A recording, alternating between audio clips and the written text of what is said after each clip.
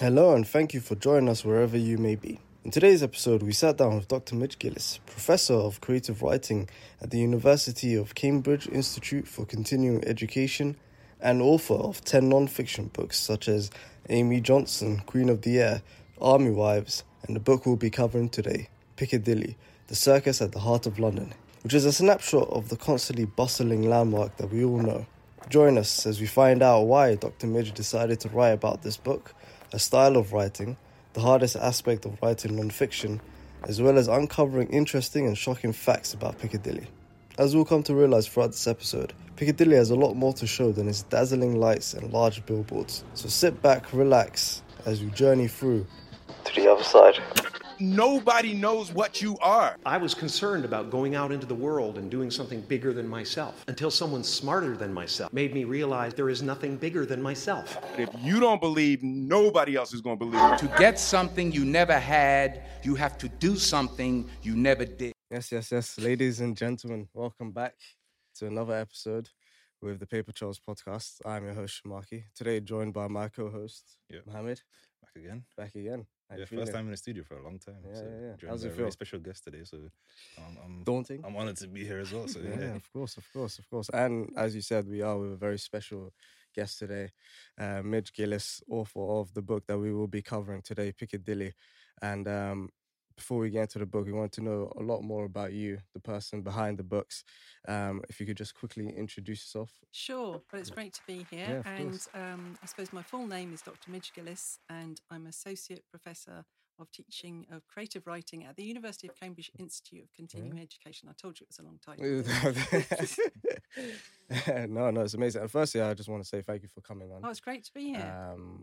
You're very, very nice, very gracious in even sending over the book and essentially facilitating everything to happen. And you know what, it was on my end very, very worth it because... Oh, no, well, that's great. And, you know, I love talking about books and I would have to say you're not my typical reader, so it's great. I'm really looking forward to hearing, you know, what you think about it. So that's great. That's what it is. It's not a typical book that we would read either, but I'm glad you read it. Yeah, well, thank you. And I'm looking forward to hearing what you have to say about it, even if there are bits you don't like. So. No, of course. But, you know, that's what it is. And especially like with this podcast, that's also what we're trying to do, trying to like... sort of, I guess, bridge the gap between even like our peers and our friends are not really into reading. Yeah. So essentially creating that bridge between readers and non-readers and then coming to... Because at the end of the day, I think the most important thing about books is the discussions that it brings. Yeah, exactly. And I'm sure that the way I write books has changed because I think people have got, I know I have a shorter attention span. Yeah. So I find my chapters have got shorter as well. Yeah. That's interesting. Yeah, and I've got a daughter who's about 23, so I kind of think of her as maybe she's not a reluctant reader, but I have her in mind when I'm thinking about writing books. Yeah, of course. I mean, I think that's just how it is, especially now with social media and stuff like that. It is thing. But we will get into that a lot more because I asked you before we started about 3 items that meant something to you. And 2 of them you sent to me as pictures that I'll put up on the podcast, and one of them was your mother and her sister. Yes.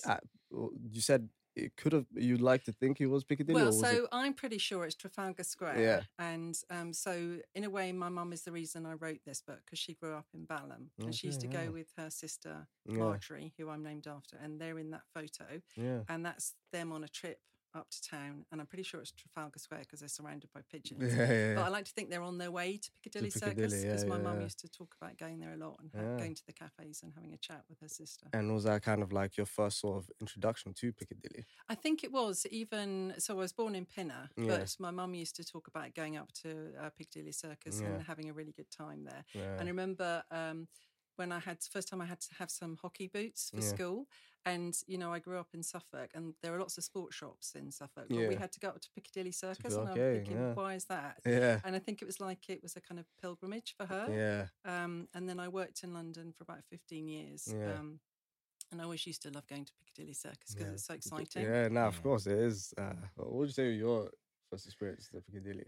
You know what it was like growing up. You see Times Square on the TV a lot, and then I think I saw Piccadilly on the TV at some point. I don't know what it was, but I was like, oh, so it's a British Times Square. British Times Square, yeah. I don't think I actually went there until I was an adult. Really? Even though I was raised in North London. And I mean, getting up there, and for some reason I was an apprentice back in 2015, and then I was working in Central London, so I was like, let me just explore my city a bit. And I visited Piccadilly Circus, and I was like, this actually is. But to be fair, it felt smaller than what I saw on TV. That's interesting. I was like, oh, there meant to be more screens here. Yeah. Oh, right. So you weren't kind of didn't look at the kind of big screen and think, wow, that's amazing, because that's one of the things I think when you come up from the tube, it's so bright. You see it, it was kind of like, okay, there it is. And that is pretty impressive. Yeah. But I think, I don't know, maybe I thought it'll be like there'll be more screens around. Right. Funny enough, I thought the same thing. Did you? Yeah, right. Like I remember where I saw it on. I think it was like Spooks or something, like a show, or was it the movie one? This was before I even went to uni, because when I went to like Westminster, nearby. So then you'd see it, and then it did have that Times Square kind of like effect. Then when I was there, I was like, okay, it's nice. It kind of felt like a film set, like Well, it is used in so many films, and it's like shorthand for London as well. Mm-hmm.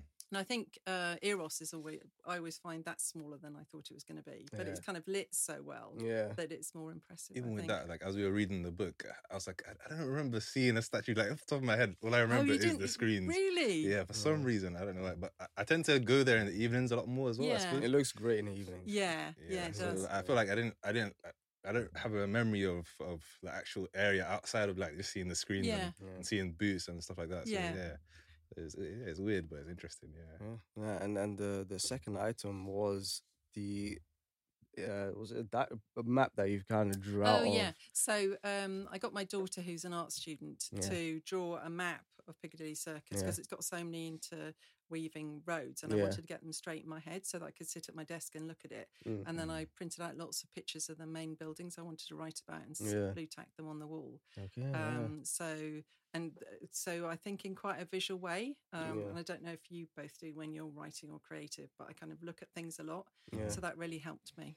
No, yeah, of course. I mean, obviously, I know he has I don't know how you have it with the Apple photo collection albums and stuff like that, but I sort of have the same thing. Like if I see something, especially on Pinterest, and it kind of gives you the mood of something that you're going for, and then you kind of, reference that. I love mood boarding. It's definitely useful for creative stuff. Yeah, and I think that's a really good way of describing it. And it also makes me think of, on cop shows now, they have those kind of the suspects. So it's that kind of thing as well. That's what it kind of looked like as well. When I first saw it, I was like, oh, wow, is she planning on I haven't murdered the Grand Piccadilly heist.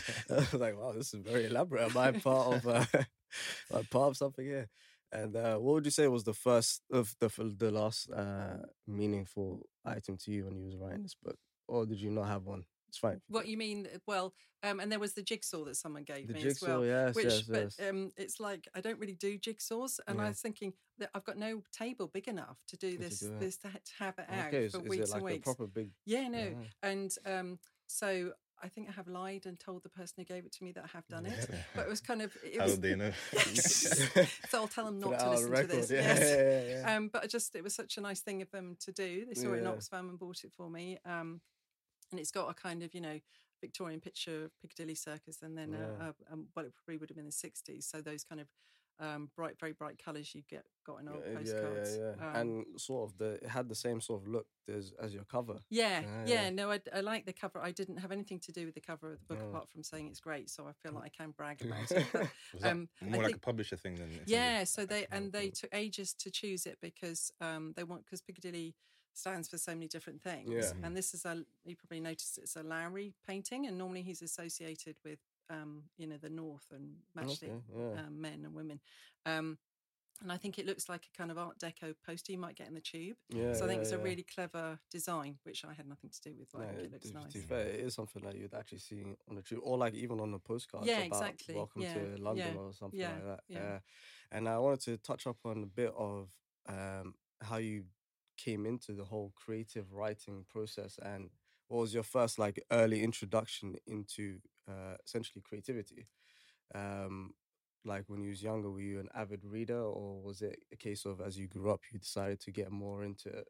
No, well, I think it's writing? probably partly being an only child. Yeah. And I used to read a lot, and I used to read Enid Blyton books a lot. Yeah. It turned out, I found out later on, that she actually taught at my secondary school, but they completely hushed it up because they didn't think she was a good writer. But I mean, wow. I know.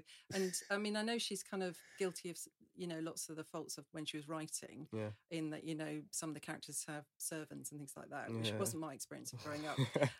But I loved them, and they got me into kind of reading. And I loved history. And my dad was a really good storyteller, so he was Scottish, so I think I inherited that as well. And then I did history at university, became a journalist, and all my articles were naturally much longer than they should have been, so I realised I should be trying to write books. Was it in a case of you just liked writing that they were longer, or was it just because that was just more information you wanted to give out? I think I always found out too much. So, and there was always, because I'd start asking people things that wasn't really relevant to the news story. And so I suppose I always wanted to write books. Came from that, And obviously you took the route of non-fiction. Before we get into that, did you write any fiction, or was that not really? Okay, no, I used to try writing fiction, and I love reading fiction as well. And I'm married to a crime novelist, so I've got nothing against fiction, but I really love non-fiction because I think they're the best stories, and you don't have to worry about plots because it's true. That's true. And I love finding out about ordinary people, and I love doing research as well. Because I think even finding out about ordinary people, you've had so many different, you could in a way say characters, because they are characters. Essentially, in the book, that then I'll speak about one that actually hurt.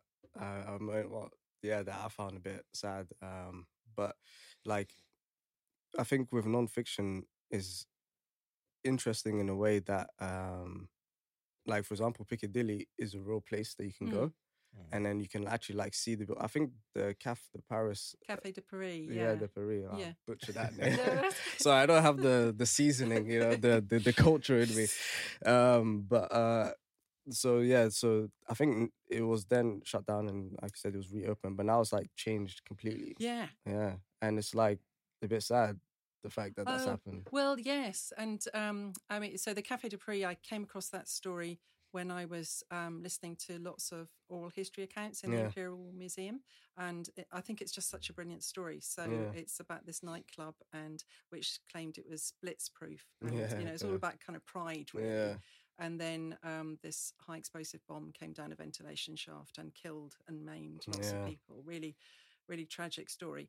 And so my husband kept saying, you must go and visit the Café de Paris. And I was saying, no, I haven't done all of my research. The moment's not right. He said, no, but you must go. And I was saying, what could possibly stop me from visiting the Café de Paris? And then we had a pandemic, and I've never been inside the Café de Paris. No. And did it change? Yeah. It did. So, when it was kind of locked up for a long time. And I remember the closest I've come to stealing anything was that I walked past, and some of the little gold squares had fallen off. And I really wanted to pick one up and steal it. But next door, there was a really scary looking bouncer. And I just couldn't bring myself to do it. And now it's completely different. And I think it's like an Ibiza style kind of nightclub. I checked out and I was like, this is... But it does kind of look quite like the Café de Paris would have looked, with the kind of stairs coming down and the glass. Yeah, from the pictures that I've seen it, But I'm kind of thinking, if I'd kind of phoned them and said, I'd like to tell you about a high explosive tragedy that happened. But I'm guessing they wouldn't want me to come in. Yeah, they're like, okay. Okay. Oh, yeah, because they changed it after the pandemic. Yeah, like 2020 was it? I think it's because it obviously had to close. Because if you look at pictures, I mean, you couldn't have got less COVID secure really, because people were really crammed in there. So, But again, see, even that is like a lot of that you can get from the non-fiction aspect. And what was like your first ever like non-fiction that you read, if you can remember it, that made you go, okay, this is what I want to get into writing? No, that's a really good question. So I remember kind of reading history books. Yeah. And I remember my dad telling me about Mary Queen of Scots because he was Scottish. So he quite liked her because she was kind of trying to overturn the English crown. Just everything. Yeah.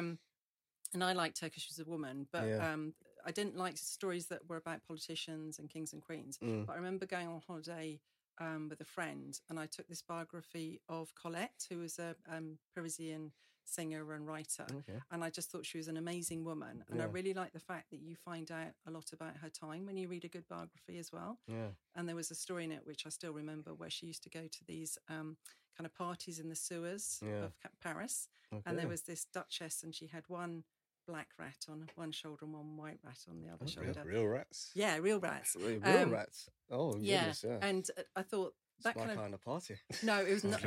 I would hate that kind of. I would be out there. But maybe think that kind of detail really brings the past alive. So absolutely. So it was that kind of thing that really thought nonfiction can be really exciting. Yeah, and that's how, like, because I used to go through Piccadilly a lot, and especially like if you go through in London, there's a lot of buildings that look very cool. Yeah. And like when there's Oxford Circus, and then you go down Regent Street. Yeah. I had no idea that building there was Swan and Edgar. Oh yes, which I thought it was like maybe a theatre or something, like, because there's theatres all around, but and it looks amazing at night, and it's got the Waterstones right on the Regent side. Yeah. And I had no idea like what that building was, and everything just feels locked off and just like, don't come near me. Yes. But then reading this, I was like, oh, so that's what that building was. That's what it had. Well, that's really great to hear, because I think every building has kind of ghosts in it and different lives. Yeah. And I agree with you, because Swan and Edgar just looks it's gleamingly white, isn't it? And you wouldn't know what's behind it, or all the people who've worked like there. It doesn't like Selfridges, this is Selfridges. Yeah. But that one, I had no idea what it was. It was just sitting in the cross section of the roads, and it's quite anonymous, but it's a huge building. As well. It's like right there. You can't miss it, and it's like it's got nothing on it. Is it?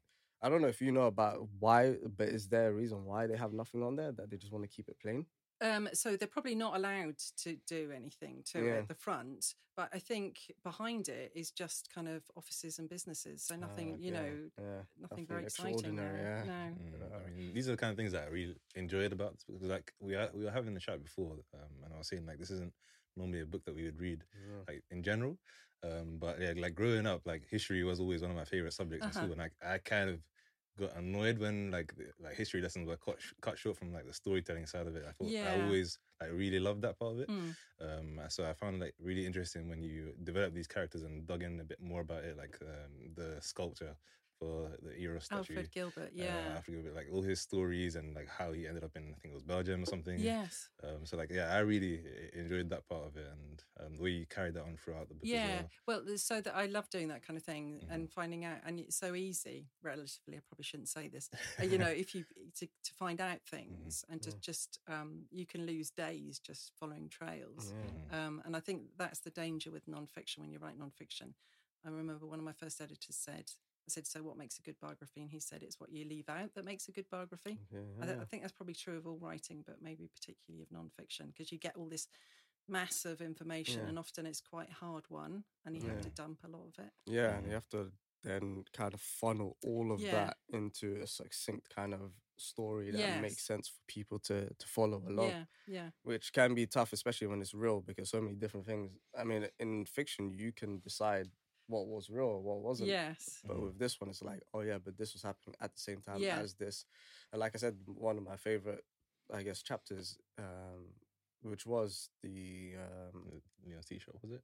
Huh? Leon's T-shirt. No, it was the Nippies were my favorite people, but we'll get to that. But it was the bombing. Oh, the Café de Paris. Yeah. And it was because of the build up to the bomb of like different people and all of that, of course. And it's like there's so many different people and so many different things that was happening that you funneled it so well. Oh, well, thank you. Into like, it felt like episodic. Yeah, well, I really enjoyed writing and the way the scenes changed. And I suppose there was such really good material there as well. and so many different people. So it wasn't just very rich people. Mm-hmm. You know, the band I think is really interesting. Well, and Snake Hips Johnson is such a yeah, wonderful Snake character. Hips. Great name.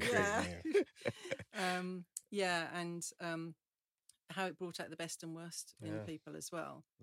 So it's such a dramatic story. It's a kind of gift to write about, really. Yeah, and it's like finding that research is like, okay, I want to put that in, and then having to put it concisely, like you said, due to short attention spans of people.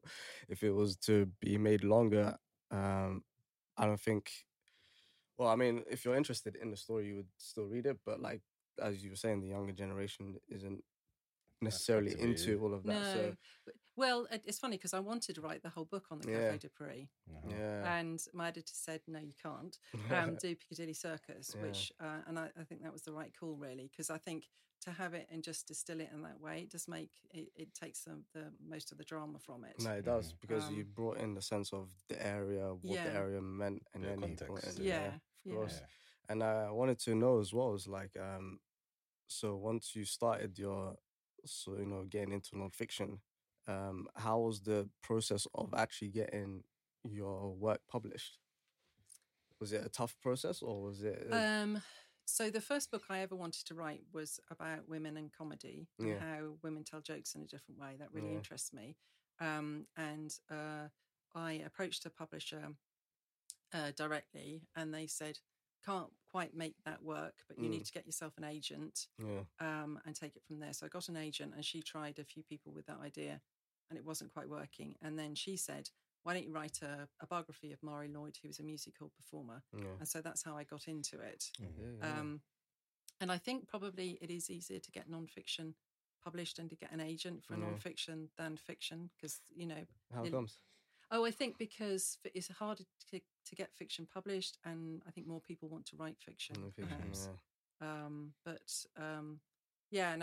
then the Mari Lloyd book, I was lucky because my agent found an editor who knew about her and was passionate about that. So you kind of need a bit of luck as well. Of course, to find it. And was it, how did it feel once you finally, because I always like to ask authors how it felt to actually see your work on like display at a shop. It's just amazing. It's nothing. I can imagine. It's just, I mean, that thrill just never disappears. And, it's still really thrilling for me to think that you two have read the book. I mean, that's just, like you're sitting with people that have actually read it. Yeah, because sometimes you think, oh, you're in your little world and you're reading it, and you probably persuade your husband to read it, and your agent has to read it. But then to think that other people are reading it. So I got a message from someone on Instagram who had read it, and she's based somewhere else in Europe, and she said she'd taken it to lots of different European countries with her. And I thought it was amazing. The thought of Piccadilly on tour, on tour, literally, which is really nice. Of course. And I like one thing that I find interesting as well in terms of the whole like publishing and the need for books, and not only just for books but stories as well. And I like to ask other creatives as well. It's in the terms of like, people need, I guess, food, water, shelter. But one thing I've realized is human beings, they need like stories and art just as much. And it's a case of like,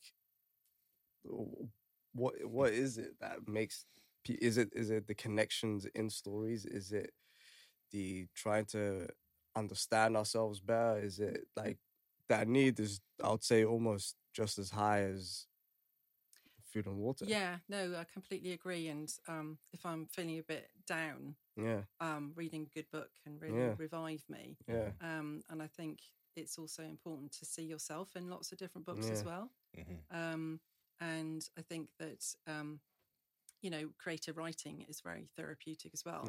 So it helps you work out maybe what you're thinking about, where your place is in the world. And that's been kind of scientifically shown that it can really help people. For example, people in prison, if you give them creative writing, they can suddenly imagine a different ending for themselves and a different world. So I think it's incredibly powerful. Like writing. allowing them to just write their own story. Absolutely anything. And then it kind of, it's almost like a kind of a jump start to think, there are other possibilities, and you're not just stuck in this way that people have typecast you as. Yeah, I mean, that's like one of the things that we picked up on, like when we were reading a lot more. I mean, I kind of wanted to talk about this. Like when we started the podcast, I was like growing up, I had a real love for books, and mainly because of like the good guys in the books, the main characters. Like these are the kind of guys I aspired to be like when I grew up. Yeah. And then we also read a lot of dystopian novels, and a lot of them talk about the idea that we end up in some kind of society where you get your food, you get your drink, whatever, you get your shelter, but then there's no, like, I think 1984 was one of them.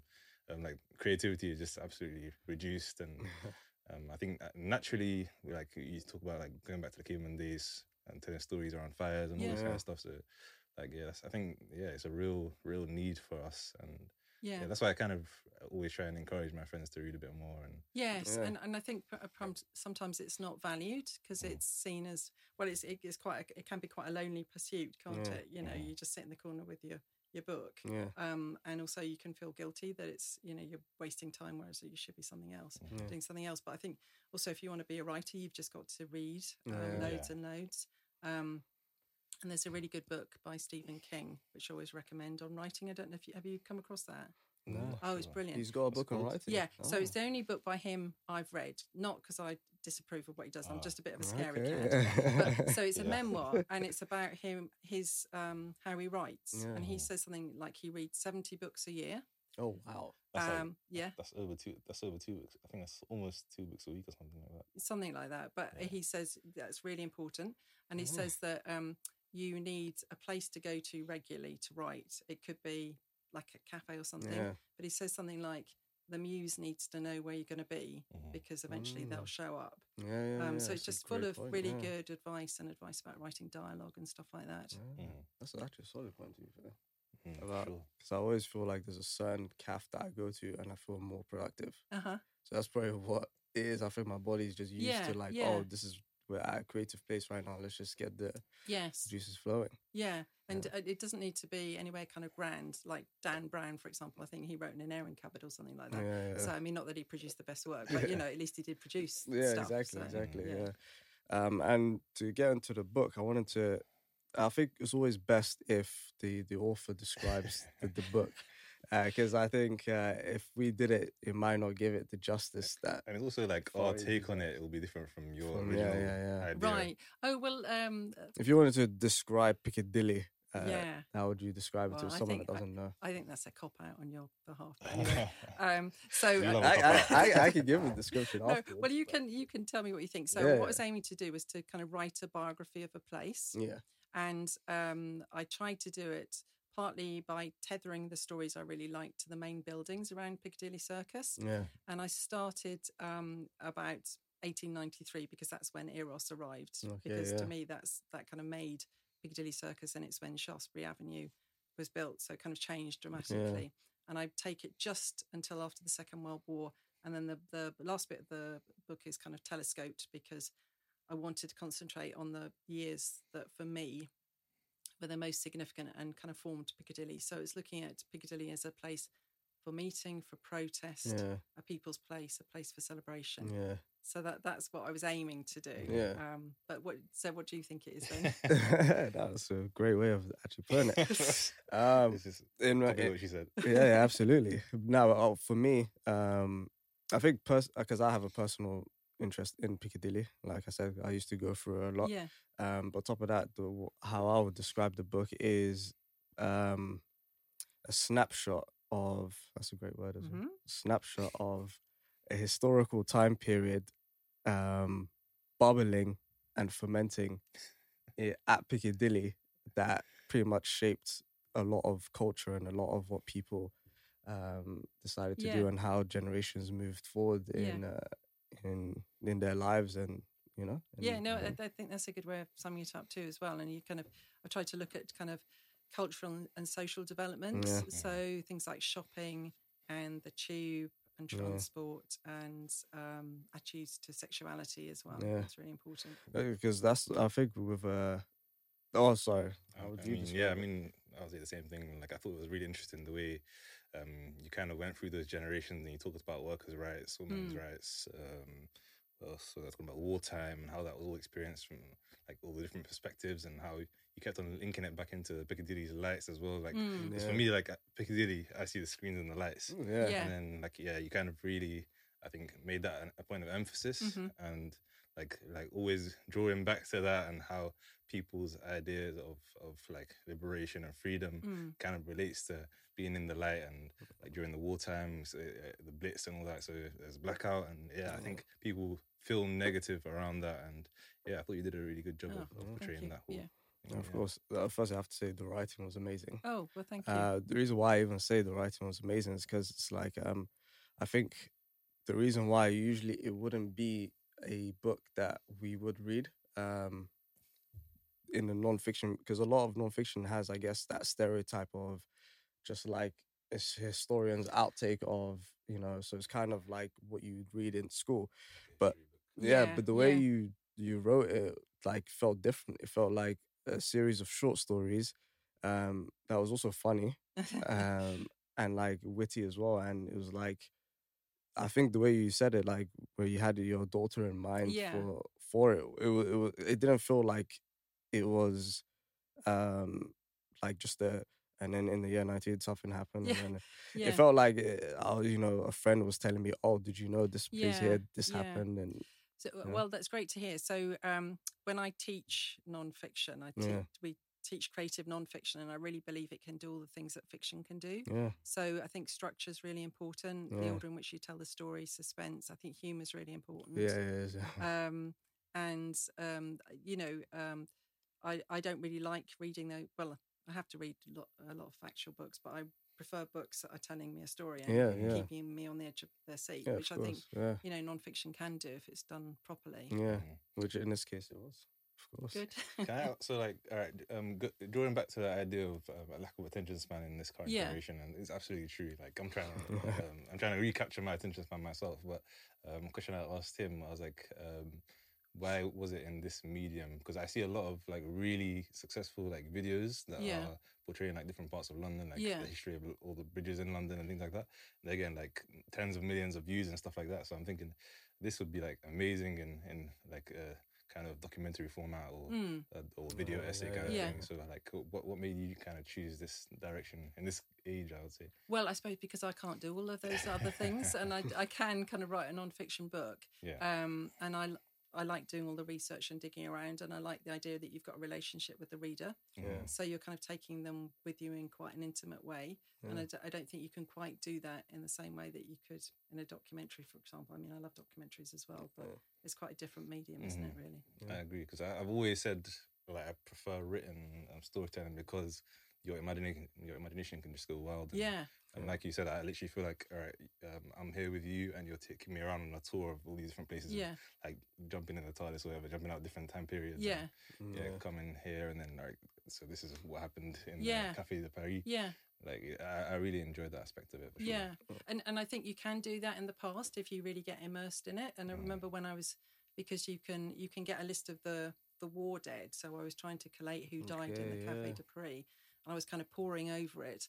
And I was due to go out for a drink with my daughter, and she came in and she said, oh, she'd basically got a better offer. And she said, but you're with the war dead, aren't you, Mum? You're quite happy with the war dead, aren't you? I said, I'm really happy with the war dead. You leave me with the war dead. And I was kind of, it was amazing because I almost felt I was in the Café de Paris and just looking at the names and trying to guess from their background if that was maybe an Italian person who'd been interned, or you could tell that was probably a Greek person, and just trying to guess their stories just from their names. I think there was like one part that you put in that was a bit sad, which was kind of not just a couple. It was I think it was towards the end of it where you was writing like some people that had planned to go there missed out on that tragic event. And then someone that probably didn't plan to go there but was there, unfortunately, passed away. And it's that aspect that you kind of brought in as well with the different people, the small finalities of actions that were taken that either saved someone or costed someone. Because I mean, and that was what drew me to the story, I think, in the first place, because it's about chance, isn't it? Chance, and I think we've all had that near miss probably in our life. And yeah, there was someone who decided to go to the loo at that moment when the bomb dropped, or someone who felt they had to ring home at that moment. Or their position where they And yes, exactly. If they had the best seat in the house, then that was really bad news. So, and that's like that I don't know, like that, because I remember I had like I wouldn't say a short film, but it was like a short video idea that I wanted to make that was sort of, I guess, on that level of chance, which sounds very morbid now to say. It was a car crash, but essentially the man that dies in the car crash happens to be running late for an interview, so he runs into the road, and the guy that's driving the car bought a faulty car. Right. So then it's like, but I wanted to start it off as like them two absolutely not even knowing each other, and like you don't expect nothing of it. The man buys a faulty car, drives back the faulty car, realizes, oh, this isn't great, the brakes don't work properly and this and that. Simultaneously, there's a guy that's running late for a thing, and then by chance it happens to be on a road that the guy can't stop on, and the guy has to cross it. And it's like, and it's crazy because it can happen anytime. Yes, and also can happen for nice things as nice well. Things, you could be delayed, and that means that you meet your future partner or something. So it's kind of it's scary on one level. But kind of quite exciting to think that life can change so quickly. So quickly, of course. And do you want to add on to that? I had another question. So, like, before we get into other stuff, I wanted to ask about your research process. So clearly, this has been thoroughly researched. And I can tell you've already said that you got a passion for research. And, like, there's like details like the model for the statue of Eros, he didn't grow beyond 5 feet. Yes. I thought that was pretty interesting. I was like, and then you kind of tagged on to his history after that as well, and when he got old and all this stuff. So what was your research process like? Was there any difficulties you encountered during research? Well, the pandemic was quite a big difficulty. So, but it did kind of focus my mind, and there were moments when you could go to libraries. So, but it was really funny. All these kind of staid researchers suddenly got really kind of, get out of my way.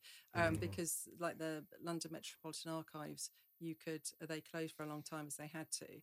And then they would kind of open, and then you couldn't get a place to go in. And then you could get, if someone pulled out, you could go in. So it did it was almost like kind of smash and grab. So you go in and think, what am I looking for? Just quickly, just photograph everything if you're allowed to. A lot more stuff came online, which is great as well. And it's just keeping on top of all that research. And so I've tried lots of kind of software things, but they never worked for me. So I just used old-fashioned index cards.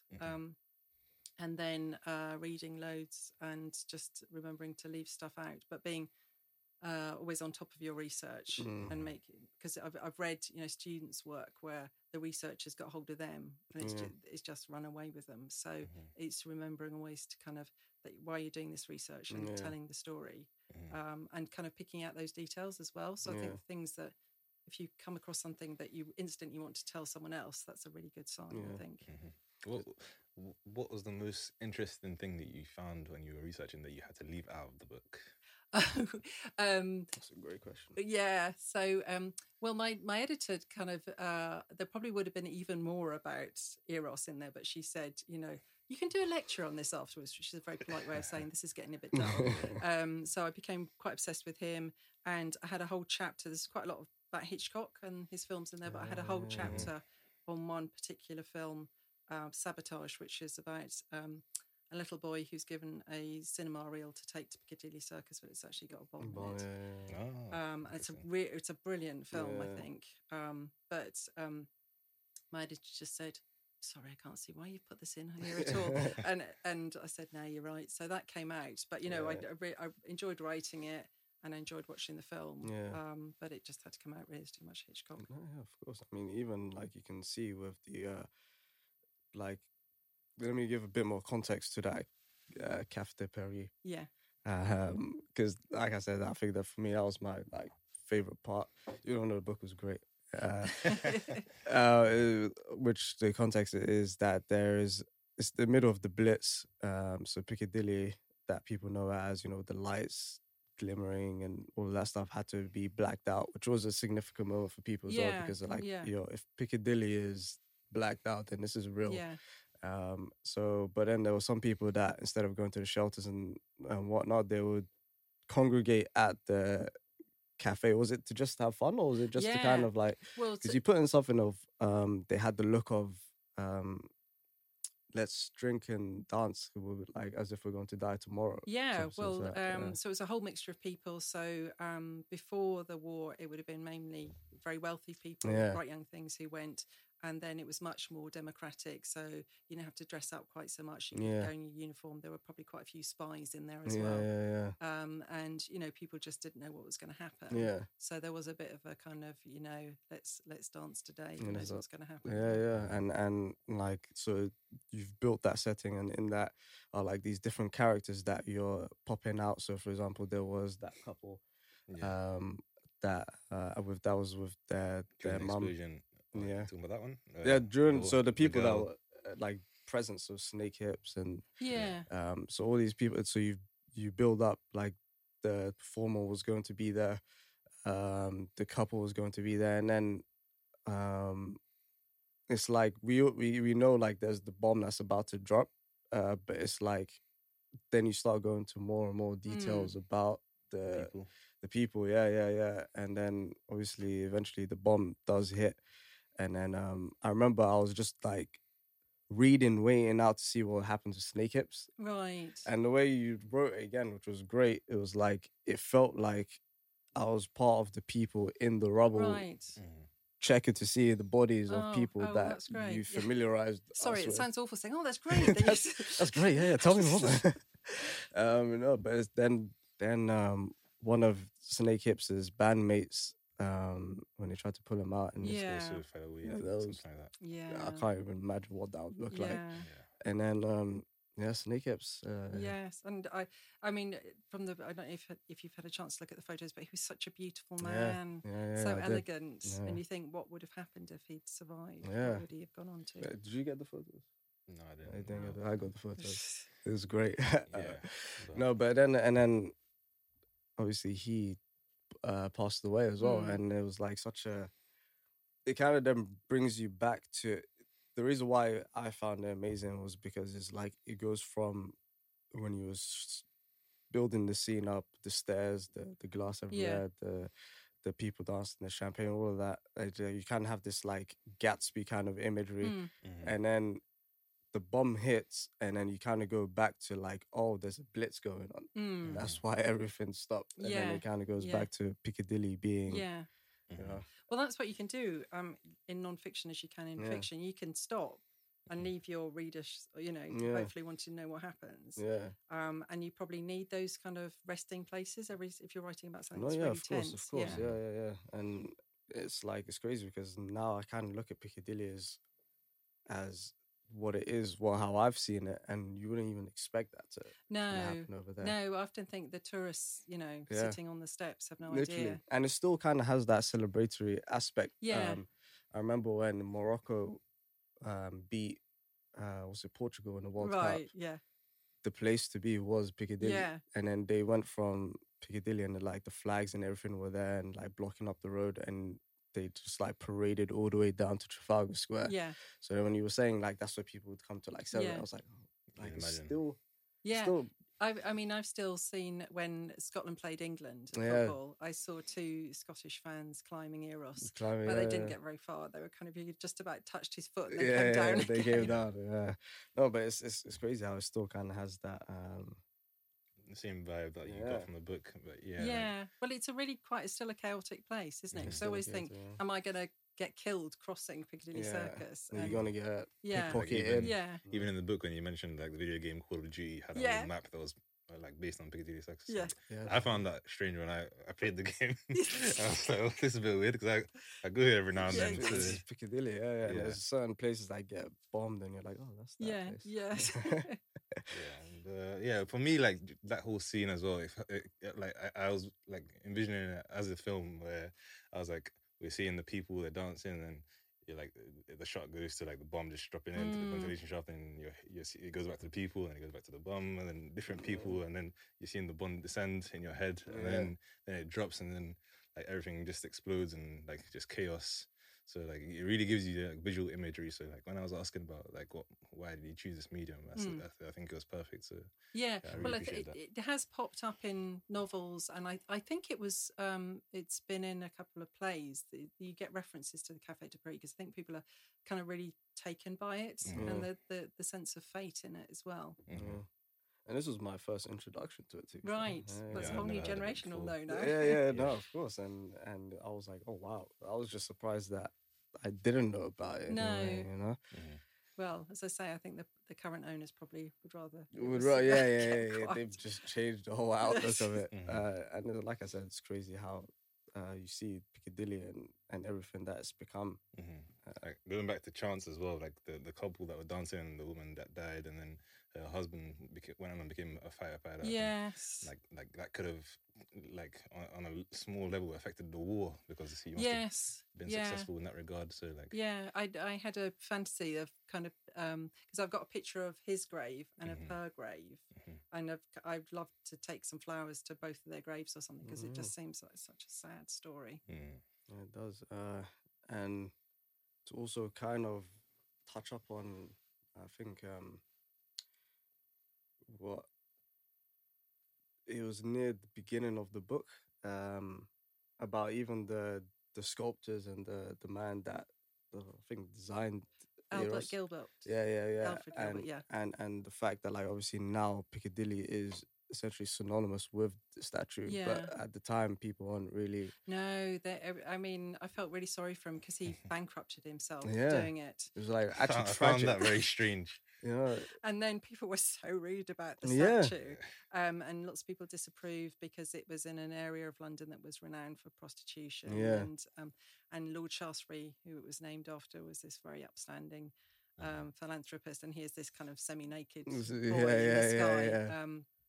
And people complained about the water and the flower girls getting soaked. Yeah. And, it must have been awful for him. No, absolutely. And it's kind of like, it made me think about the perspective of some artists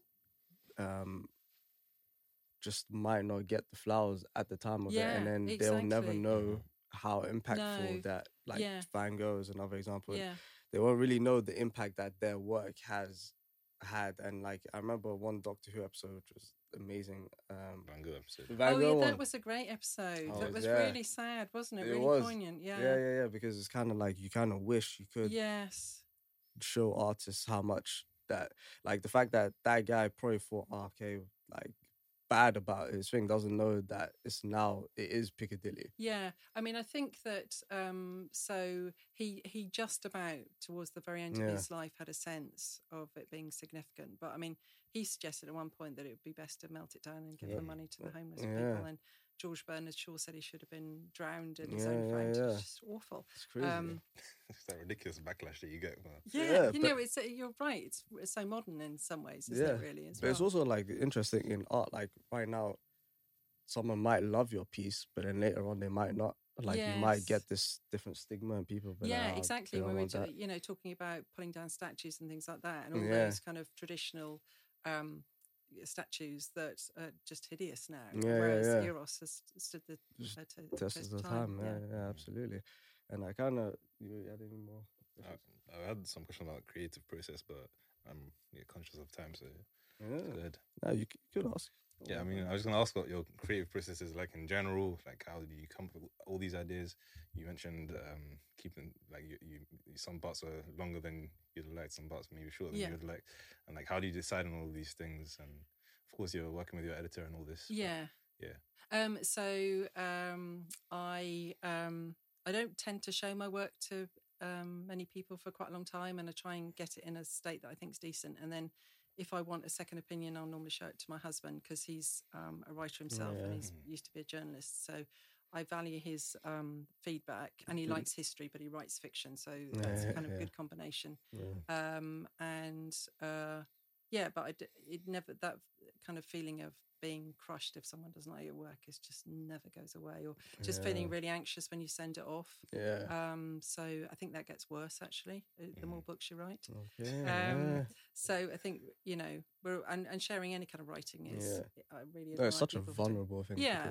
I remember I used to share with I was quite brutal as well, and he would absolutely just you'd be like, what is this? And how did you take that? I didn't take it well. No, so he's obviously not the person. Absolutely to not. No. I decided that now. I decided to never send it back to him. Good. No, well that's fine. That's then it might have ruined your friendship. So I think you need to find someone else. But then I'll like read it to my brother, and he'd think this is the best thing that's ever existed. That's equally not very good, is it? Yeah, I know. So I was kind of like, what do I do here? Yeah. You know? But to be fair, though, it was constructive because my writing was awful too. Yeah, no, but you need to say why it's awful. So yeah, no, I did. He gave me a PowerPoint presentation. Oh my, seriously? Nah, he did good. But it was, that means I liked it. If I would make the whole PowerPoint presentation, then no. He'd like this is like he would annotate it like this isn't right. This doesn't grammatically make sense, and this one here needs a comma. And did he say when he liked things though? Yeah. Okay, right. Yeah, I'm not one of those friends. But I mean, I sent him some of my stuff as well, and I mean, but I think I'm my biggest critic. Like, do you find that you're your own biggest critic, or? You actually like your stuff like that? Well, no. Sometimes I think, oh God, this is really boring, or and I think I must come back to that. Mm-hmm. But there comes a point where you just have to. Otherwise, you have to plough on. Mm-hmm. Some writers said you just have to lower your standards because otherwise you'd never write anything. Yeah, so there are going to be days when your writing isn't good, but you need to keep going. Really. Yeah, absolutely. And sort of also round it off. So you do a creative course? Yeah, so I teach, and if you're able to, perhaps you could put the link out there. Yeah, because of course. I teach at the Institute of Continuing Education, and we have loads of courses there, some online. We have a Master's in Creative Writing, and I think we're going to have a bursary announcement quite soon, which I'd really like to because that sounds like about. something I'd be pretty interested in. Great, good. Yeah. I was hoping you'd say that. Yeah, so of course. Any kind of, we have 3 masters, one a general one in writing for performance, and crime and thriller writing, and then lots of other courses as well. So, and we've had some really good successes. So, I mean, in terms of published work, so Sarah Collins, I don't know if you know her novel, the Confessions of Franny Langton, which was made into an ITV miniseries. So she's one of our former students. And the Bloodthirsty Unicorn series, Scandal, is by one of our students as well. Yeah. So, I mean, that's one way of measuring success, but the other is, just if you finish your novel or something is successful. Yeah, of course. Having that thing to actually push you to finish it. And a kind of group of people who are not as horrible as your friends. Absolutely. But, giving you more critical, supportive feedback. So we are now.